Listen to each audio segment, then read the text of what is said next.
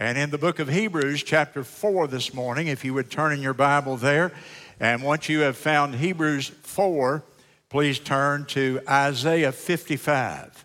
Hebrews 4 and Isaiah chapter 55. Hebrews 4 and Isaiah 55. And as soon as you have it, stand up, if you will. And let's read God's word together. What do you say, okay? Hebrews chapter 4 and Isaiah chapter 55 in your Bible. In Hebrews chapter 4, it's a fairly familiar verse to you. It's verse 12. Why don't we all read together? Good and loud. Everybody put your heart into it. Let's read it. What do you say? For the word of God is quick and powerful and sharper than any two-edged sword, piercing even to the dividing asunder of soul and spirit, and of the joints and marrow, and is a discerner of the thoughts and intents of the heart. Now, keep your hand there because we're going to flip back and forth between these. Isaiah 55 and verse 11. Isaiah 55 and 11. So shall my word be that goeth forth out of my mouth. It shall not return unto me void or empty, but it shall accomplish that which I please, and it shall prosper in the thing whereto I have sent it. Thank you. You may be seated. In every area of life, there's a few simple disciplines, not very many in any area that I can think about. But in every area of life, there's a few simple disciplines that if a person will practice those, they will be successful in their life. For example, in the field of education, show me a student who will take notes and listen in class, go home and do their homework, review a little bit before a test, and they'll do all right in most cases. And I think about health. If you watch your diet, your nutrition, lay off of the Twinkies, and if you'll just watch your diet a little bit and eat healthily, and then you'll get your rest, and if you'll exercise, then you're probably going to have reasonably good health in life. A few simple habits, not many, will make you a success. The problem we have is that so many people just throw caution to the winds, live very undisciplined, and do whatever they want, and then don't worry about the consequences. And unfortunately, the consequences always come around, don't they? Cause and effect is always operating. I've always tried to watch my diet a little bit, and I've tried to exercise fairly regularly. My goal has always been that when people pass by that box that I'll be lying in one day, I want them to say, he's the healthiest looking corpse I've ever seen. And I don't want the undertaker to have to get on the lid of the box to get it down neither. You know, I want to just click, and it's real simple. So a few simple things will make you successful in whatever endeavor of life. And in your spiritual life, I want to talk to you about the single most important habit. The message is the living, powerful Word of God. The living, powerful Word of God. And the little simple thing is this. The single most important spiritual discipline you can have is a lifelong, daily habit of seriously studying and then applying God's Word. Let me say it again. I'll read it off my note. The single most important discipline in your spiritual life is a lifelong, daily habit of seriously studying and applying God's Word to your life. Now, I thought about every word of that and rewrote that sentence 2 or 3 times because I really wanted you to get it. It's what I would like to ask you to do this year. Usually, I put a big emphasis at the first of the year on people reading their Bible. We put Bible reading guides out there of various types, and I'll talk about it in the pulpit. I will try to encourage you to read your Bible in some sort of orderly fashion. Some people will read it all the way through. Some people will read it over a 2-year plan. Some people will read portions of it. Various plans, but the big thing is that every day you read it and you study it. That you develop the habit of beginning the day with the Bible in your lap and your knees bent at the throne of God's grace. And I thought this year I'm going to start early. I'm going to really back up on this and really push this. Because if you will do this, you will be spiritually successful. If you don't, I'm going to be honest with you, there's not much anybody can do for you because you're violating such a basic concept, a basic discipline of the Christian life. And when people begin to do it, it makes a difference in their life. A few Sunday nights ago, we had an ordination service. Grant Skelton was ordained as a minister of the gospel, already a missionary, but wanted formal ordination in his life. And Grant, part of the program that night was that he give his testimony. And he talked about being reared in a Christian home. And y'all know his parents, Bob and Sue, godly people, been faithful for how many years here. And he grew up, he rarely ever missed Sunday school. They're probably here 50 weeks a year. He came to Sunday school every Sunday. He came to Sunday morning worship. He came on Sunday night. He came on Wednesday night, just a typical young person, a kid growing up in the church. He went away to Francis Marion and earned a degree. Then he went to Bob Jones and earned a theological degree. And then he earned another master's degree in business. And he was a good young man. Not one thing, moral, clean, and all that. But I don't know that I would say he was on fire for the Lord. And then he said one day in a Sunday school class, the teacher said to me, the teacher challenged us to every day this year seriously look into God's Word. Get a notebook, write down the main thought, the main thing you got from that. Begin to keep that. Over the days ahead, read it occasionally, go back and review it. When you have a need in your life, you go back and look at your notes and look at your Bible. He said, I began to practice that. And a fire began to start in my heart. And I began to change. I wasn't doing things out of duty anymore. I was doing things because I wanted to. God put a desire in my heart to be my best for Him. And boy, when he was giving that testimony, the hair raised up on my arms. And I thought, what a blessing to hear a young person. He got it. He got it. And I want everybody here to get it. My goal when I walk into this pulpit is to inspire you to know the Word of God, but just as importantly, to love the Word of God, to submit yourself to the teaching of the Word of God. If you don't, very frankly, and I'm not trying to lose anybody, but you might as well not come. What good do you think it does to come here and go through the motions? It's probably why a lot of people don't come. It's probably why a lot of people say, I don't get anything out of it. Very honestly, my dear friend, you didn't bring anything to get it in. You didn't come with an attitude that you wanted to get anything from it. And so I have my role as a shepherd. I am to study hard and apply myself diligently to mastering the Word of God and then giving it out. But you have a role, and your role is to sit here and say, I want to hear from God today.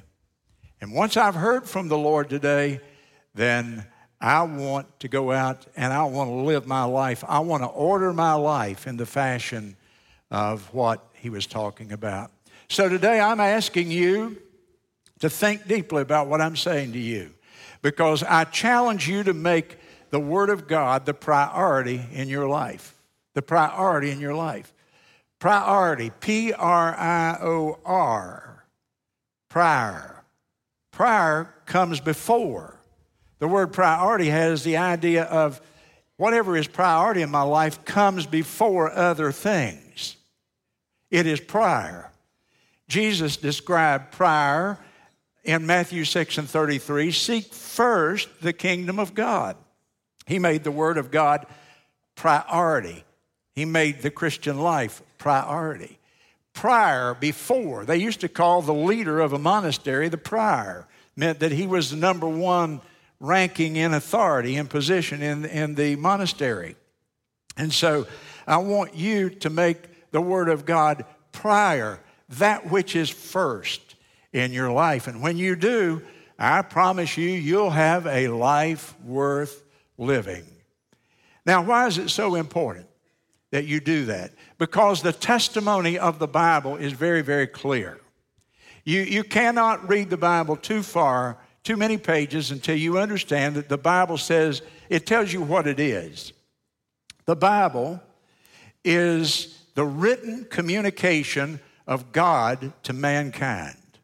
If you want a definition of God's Word, here it is. The Bible is the written communication of Almighty God to human beings. God spoke that Word to holy men of old who wrote it down. In 1 Peter, you will find that described. Those men wrote it down, and then secondly, God promised to preserve His Word. So people today say, I know those men wrote it down. Maybe they were inspired, but how do I know what I have is inspired? Because Jesus Himself said, heaven and earth shall pass away, but my word will never pass away.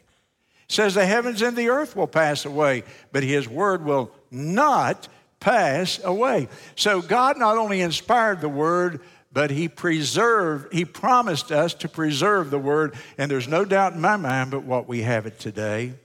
And so it is entirely true, your Bible. It is completely accurate. It is authoritative in all that it says, meaning it is the authority in a Christian's life. If it is not the authority in your life, my friend, I say it to you as lovingly as I know how, but if God's Word is not the final authority for what is right and wrong and what you should do and not do in your life, you really ought to check up. You really ought to check up. You've got a deeper spiritual issue because it is not only true, it is our final authority. And subjectively, what it does for my own soul, my own spirit, my own attitude, lets me know the power of the living Word of God. And I know that when I'm not quite what I ought to be and where I ought to be with the Lord, I can tell it when I pick up my Bible. Old D.L. Moody, the great evangelist, said it like this. He said, this book will keep you from sin, and sin will keep you from this book. And when I'm not where I ought to be with the Lord, this book gets dry and tasteless and has no appeal.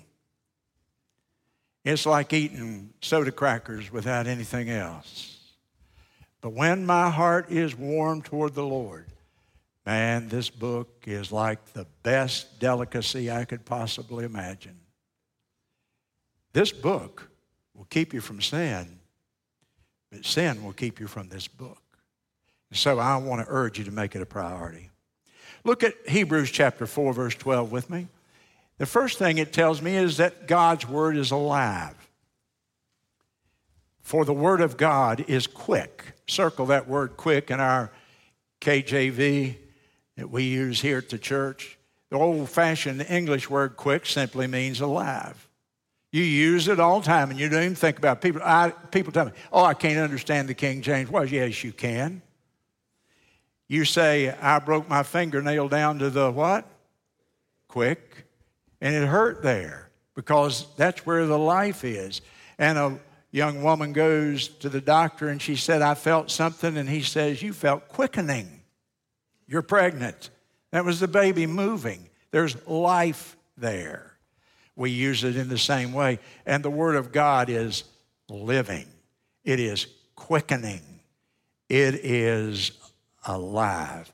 It is infused with life. And the life that's in the Scripture, and I mean literally life when I say that, it is the life of God Himself. And so it speaks to my heart. It's not a dusty old history book. It is the living Word of Almighty God, and it speaks to my heart. It touches my emotions. It touches my mind. It touches me in a way, honestly, that nothing else does. The greatest preacher doesn't touch me like this. It is living. And notice it also is powerful. It is quick, alive, and it's powerful. The word for power there is spelled like this, E-N-E-R-G-E-S. What do you think of? Root word for energy. Our word energy. So the Word of God is alive and it is full of energy. Full of energy, full of power, if you will. So it not only contains life, but it also contains the power to impart that life to us. And when I fill my mind and my soul and my heart with the Word of God, then I get the energy of God. I get the desire to please God, to live godly. And nobody can give you that apart from this. I don't mean to sound negative here, but your spiritual life can't consist of reading the daily bread every day. Buying you a cheap little devotional book and reading for 3 minutes.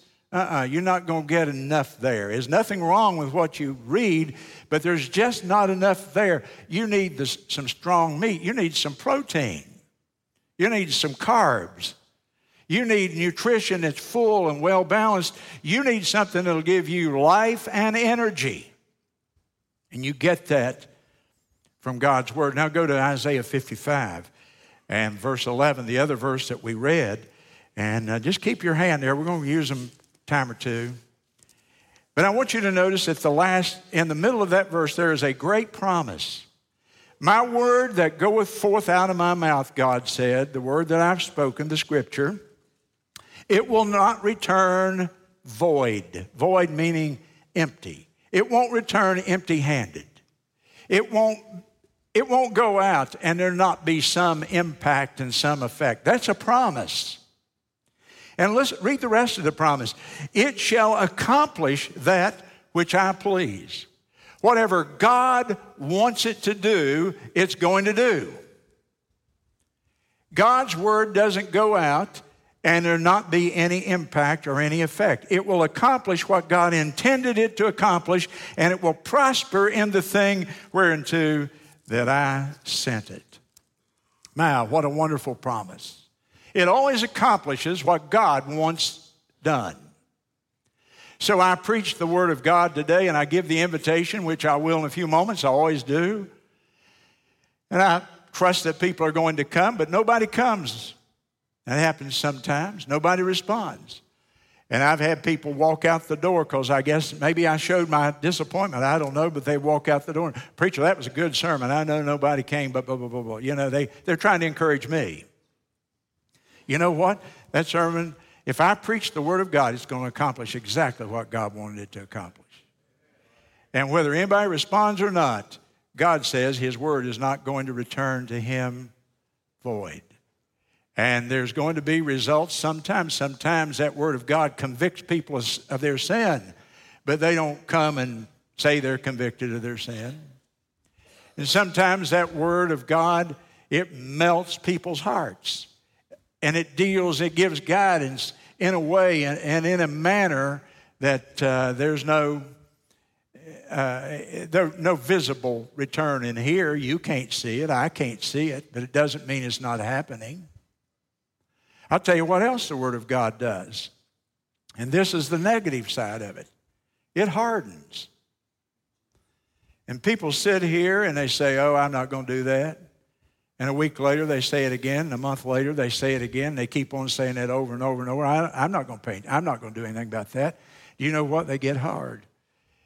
And people can go to church every Sunday and go to a Bible-preaching Baptist church, and you know what they can do? They can get hard as a rock spiritually because they decided, I'm not going to do it. They seared their conscience, is what the New Testament refers to it as.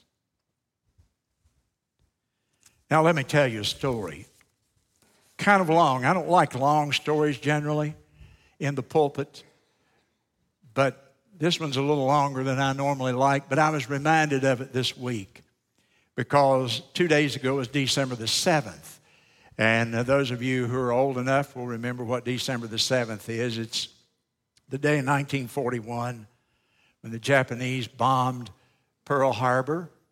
And our president, President Roosevelt, called it a day that will live in infamy. It was a terrible, probably the day when the most the greatest number of military personnel in the history of this country were killed in an official battle of the country. Well, there's a real life story that comes out of that event that demonstrates to you the power and the life of the Word of God, the very point that I've been teaching here for a few moments. There was a man there named Mitsuo Fuchida. Mitsuo Fuchida had grown up and was early trained to be a military man, went to military college. He was the commander for the Japanese forces that day. He led the attack on Pearl Harbor. He was a distinguished pilot in the Navy of the Japanese at that time and a distinguished commander. In fact, he commanded 6 aircraft carriers and 423 aircraft were on those carriers. So he was one of the most powerful men in the Japanese military. And on December the 7th, 1941, he was the one who spoke into his microphone on his plane, Tora, Tora, Tora, meaning attack, that we're going to make the attack now. And the sky was full of Japanese aircraft that came flying over Pearl Harbor from every direction, in fact, and they brought that destruction upon our forces. A movie was made. Some of you have seen it. I've seen it on television called Tora, Tora, Tora. It's the story of the attack on Pearl Harbor. In that attack, almost the entire U.S. Pacific Fleet was destroyed. If it wasn't destroyed, it was so damaged that it had to be almost rebuilt. And America was in a terrible position after that because we almost had no Navy at all over there in the Pacific Ocean. In fact, over 2,400 of our military personnel went to the bottom of Pearl Harbor that day. A day that will live forever in infamy, as our president said. Well, Mitsuo had experienced a lot of close calls himself. It seemed that he was providentially escaping death. Over and over and over, it was as though there was some mysterious, protective, providential hand that was protecting him. He was on board ship, far out into the Pacific on one occasion, and he began to have a stomach ache. They diagnosed it as appendicitis. They weren't equipped for that kind of thing out there. And they actually took him up on the deck, and in the open air, a surgeon opened him up and took out his appendix. It was miraculous. He didn't die from infection and so on. Another time, he was on the deck of another ship, and a plane came over from the U.S. forces and hit it with a bomb. He was blown into the sea and miraculously not seriously injured. He was ordered back to Japan away from his unit, and while he was in Japan, the United States liberated Guam. The admiral that he directly reported to and the rest of the staff that were his peers, because they had lost Guam, they felt disgraced, and under the samurai code, they were to commit suicide. They all disemboweled themselves one day in a mass suicide with their own swords. Had he been there, he would have been expected and probably would have participated, but he was far away in Japan. And then they moved him to Hiroshima. And he was stationed in Hiroshima And then they called him back to Tokyo the day before the bomb fell on Hiroshima. And all of his unit was killed in that attack. So it was as if God somehow was providentially protecting him. After the war, though, was concluded, Mitsuo was so depressed. I quote from his book. He said, "Life had no taste. My life had no taste or meaning." But then two events in his life changed him forever. I should remind those of you who are hearing me today, little daily things that we don't think have any real significance sometimes are turning points in our life. We never know when God is going to work in a very, very specific and extraordinary way. And number one, two things happened in his life. Number one, he decided one day that he would go see his flight engineer who had sat beside him in the cockpit over and over. And so as he went to see this engineer, he found out that this engineer had become a Christian and that he was living for the Lord. And Fujita began to talk to him about it. He told Fujita his story. And the story was this, that while he was a prisoner of war, there was a young American woman. Her name was Peggy Covell. Now, he's talking to his flight engineer, and the flight engineer is telling him how he came to Christ. He said, "This woman, Peggy Covell, was my nurse and cared for me as a POW. And one day she told me about her life. She said her parents were American missionaries to Japan. And the Japanese, it became so dangerous, she had to leave Japan when the war was about to begin. So she moved to the Philippine Islands. But the Japanese attacked the Philippines and took over the area where she was and captured her parents. And of course, when the war started, there was this deep hatred for the United States. And so Peggy Covell's parents, these missionary people, they're in this Japanese prison in the Philippines. She said they tried to live for the Lord, even in the prison. They sang hymns every day. They read their Bibles when they were allowed them. They prayed. And they lived for the Lord, a very exemplary Christian life. And then one day, the high-ranking officer called them in, pronounced a death sentence upon them. And they had them kneel down, tied their hands behind them. And as they waited for their death to be carried out, the execution to be carried out, this family, this man and woman, Peggy Covell's parents, they began to pray for the ones who were about to kill them. And then they came in and with a samurai sword, they beheaded both the man and the woman. And Peggy Covell became very, very bitter toward the Japanese, as you might expect. And then she began to practice her faith. She began to read her Bible. She began to understand that as a Christian, she couldn't live with that bitterness. He said to her one day, "How could anyone forgive the Japanese for what they have done?" And Peggy said, "The Holy Spirit washed away my hatred and has replaced it with love for the Japanese people. And I'm going back to Japan to be a missionary."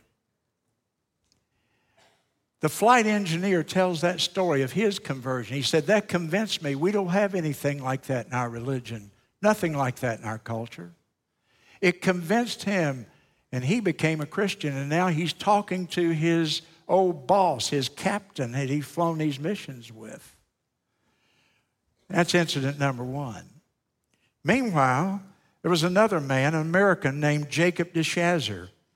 Jacob DeShazer was a member of Doolittle's Raiders. Those of you who know a little bit about military history know that that was a group of pilots that when the only way they could go in and drop bombs in certain places in Japan, it was too far for the flight to go on the gasoline. They didn't have refueling in the air in those days.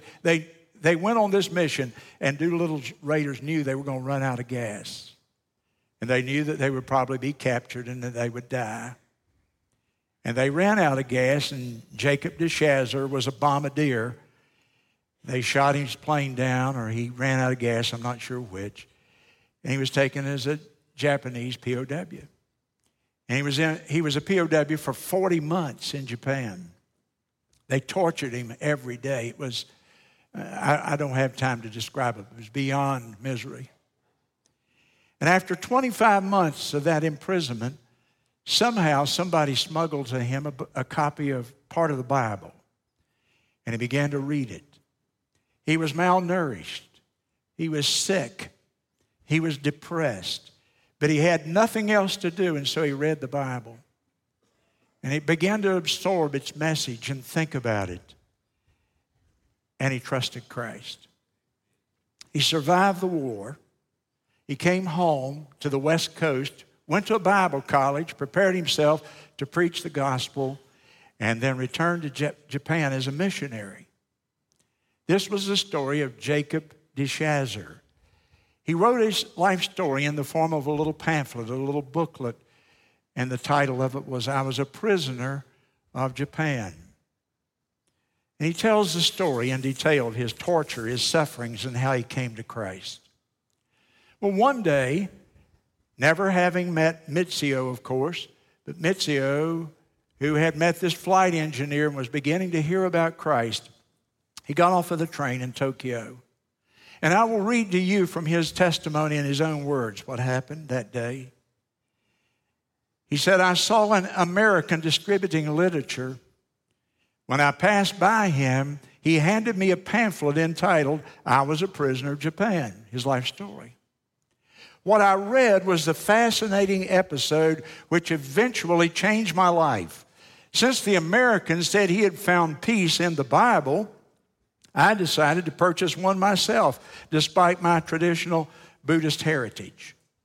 In the ensuing weeks, I read the book constantly and eagerly. And then I came to the climactic drama, the crucifixion. I was reading in Luke chapter 23 at verse 34, the prayer of Jesus Christ as he hung on the cross. And he said these words, Father, forgive them, for they know not what they do. I was certainly one of those for whom he prayed that prayer. And right at that moment, I seemed for the first time to meet Jesus Christ. I understood the meaning of his death as a substitute for my own wickedness. And so in prayer, I requested him to forgive my sins and change me from a bitter, disillusioned ex-pilot into a well-balanced Christian with a purpose in living. I became a new person. The date was April the 14th, 1950. My complete view of life was changed by the intervention of the Christ I had always hated and ignored before. End of quote. And so Mitsuo Fuchida, the man who led the attack on Pearl Harbor, became a Christian evangelist. He preached across Japan. He preached in China, in Korea, all across Asia. He came to the United States. He died, and shortly before he became a United States citizen. Reader's Digest published his entire story many years ago in an article that they called From Pearl Harbor to Jesus Christ. What a wonderful story. And I recalled part of that story and then did a little research because I knew it was the week of December the 7th. And as I thought about what happened on that horrible day, and yet the man who led that attack came to a wonderful life of faith in Jesus Christ, and God used him wonderfully. In one single service over in Asia somewhere, he preached, and 500 people came to receive the Lord Jesus Christ, simply because he was a hero over there. He was one of the greatest military heroes that they had ever had. And God used him in a wonderful way. Now, let's go back to the title of the message today. What do we call the message? I call it the living, powerful Word of God. And if that isn't the story of the power not only of the Word of God, but the power of Christian literature. Why do we give out tracts? You never know who you're going to give that tract to.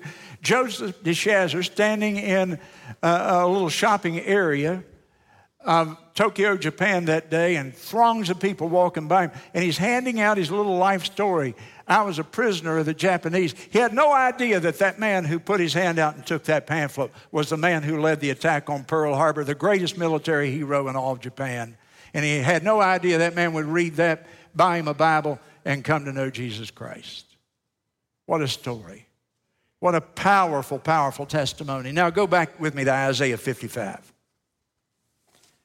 In the light of that story, what I've just told you. In Hebrews, we learned the Word of God is quick, it's powerful, meaning it is alive. It infuses life into the people who ingest it into their mind, into their brain. And it's full of power, and it will accomplish what God intends it to do.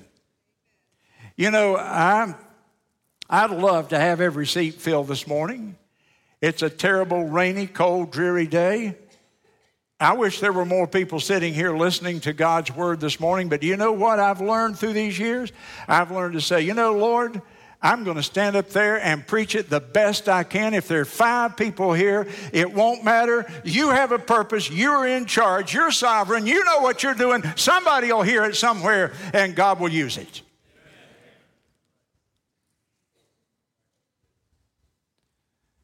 Let me tell you something. If you expose yourself to it, it is empowered of God to expose the real motives and intentions of your heart like you can't believe. Go back with me to Hebrews. We're going to wear out those 2 pages, aren't we? Go back with me to Hebrews chapter 4. You see the end of that verse there? Hebrews chapter 4, it's quick and powerful and all that. I've emphasized that, but let's look at the rest of it. Here's what it'll do. It's sharper than a 2-edged sword. It pierces to the dividing of the soul and the spirit. You talk about finely sharpened, razor-sharp sword. It divides between the soul, the mind, the emotions, and the will, and the spirit, the part of us that relates to God. It even can divide between the joints and the marrow, the bones, a metaphor of how finely it divides and discerns. And look at the last phrase. It is a discerner of the thoughts and intents or intentions. You know, you and I think we know our own heart, don't we? But Jeremiah 17:9 says we don't even understand our own motivations. The heart is deceitful and desperately wicked. I don't even know all my own motivations. Some of them are selfish and prideful, perhaps. When I'm even trying to do, when I'm standing here preaching, watch out that I don't become prideful or arrogant or selfish in what I do or say. Because even doing good, I can do it for the wrong reason, the wrong motivation. And the Word of God is so sharp, so discerning, so powerful. It divides and discerns every single thought and intention that I have in my deepest subconsciousness. And if you expose yourself to it, you see what it's going to do? It's going to expose your real motives to yourself that you're not even aware of, maybe. It's going to expose the intentions of your own heart. Motivations of which you're not even aware, of which I'm not aware. Now, if you're a serious Christian, you welcome such exposure. Think with me. If you're a serious Christian, you're thankful when the Word of God exposes those things, and you say, "Oh, Lord, I'm so glad you've shown me that. That's an area in which I need to work." And it can lead me to repentance. It can lead me to growth. It can lead me to eventual blessing and success in my life. And when you make Bible study a priority, God is going to begin to work in your life. And when you see nominal Christians, they come to church and talk about ball games and golf and shopping and everything in the world and never open their mouth to anyone about the Word of God. I tell you, you're probably talking to somebody who doesn't seriously stay in the Word of God. Probably what you're saying. Over and over, the Bible talks about us being doers of the Word, not just hearing the Word. Oh, the greatest fear that I have. You see, I've got to stand at the judgment seat of God and give account for every one of you. Somebody asked John MacArthur how many members. He said, I got more than I need to give account for right now. And I feel that sometimes. I do my best.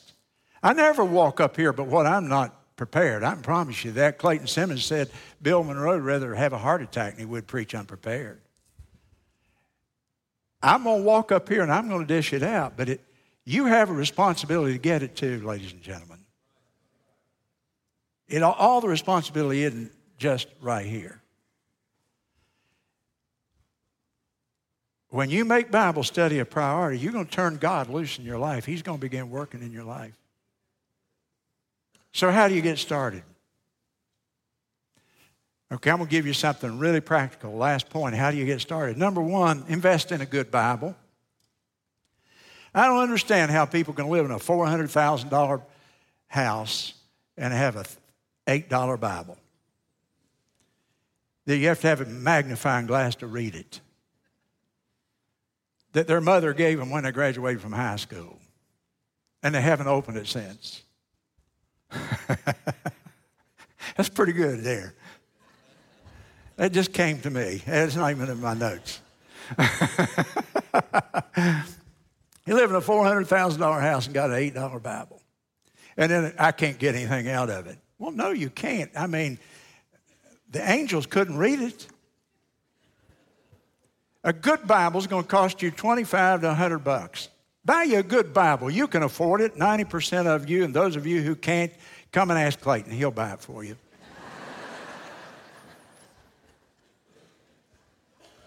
Get you a good Bible. Get one with big enough print that's legible and you can read it. Get you a King James Bible. And if you can't understand the King James, and I understand that, get you a new King James. That's the next best. But get you a King James to bring to church because we're going to use the KJV here. And maybe an NASB if you need a little help on the side. Get you a study Bible. The King James Version Study Bible is an excellent Bible. And it has helps and all those little words you don't understand and so on. And then buy you a good concordance, a Strong's concordance. Strong for the strong, you know. So get you a Strong's concordance because when you don't know a word, you can look it up. You can even see what the Greek and Hebrew words were and the original meanings of those words and all that. Get you a concordance. And then come to church with the attitude, I'm coming to get something today.